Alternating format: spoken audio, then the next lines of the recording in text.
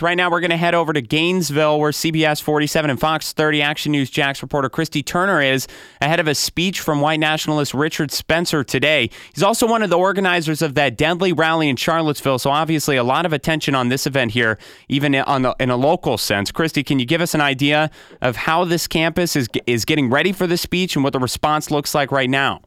So we've been driving around campus, all over campus this morning. We were on the southwest side of the campus, which is where that speech is going to take place, and there's already a large police presence over there. They have barriers ready to set up to block off access to some of the roadways. But that's kind of the feeling that we're getting so far this morning.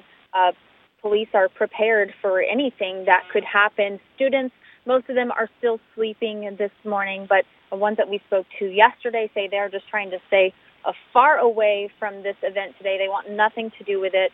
They're worried for their safety, even though they do have a large police presence on campus here. We've also seen some messages of unity spread out throughout the campus, signs hanging up from buildings. So students are trying to keep the peace here. Now, I know it's probably a little bit of a later start for college students, especially as we're only approaching the 7 o'clock hour now. Have you seen any protesters yet, or is that something that's going to hold off for a couple of hours? I know that there were some talks of people gathering as soon as like 5 a.m. Have you seen anything yet? We have not seen anything of that nature yet. That's what we've been kind of driving around looking for, but we have not seen that yet.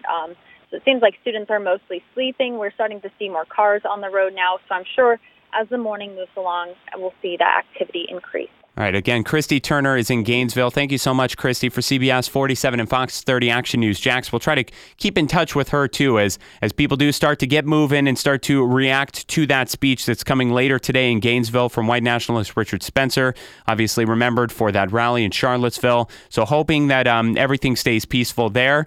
The governor has declared a state of emergency for Alachua County, allowing them to open up some resources and combine resources with law enforcement in the area.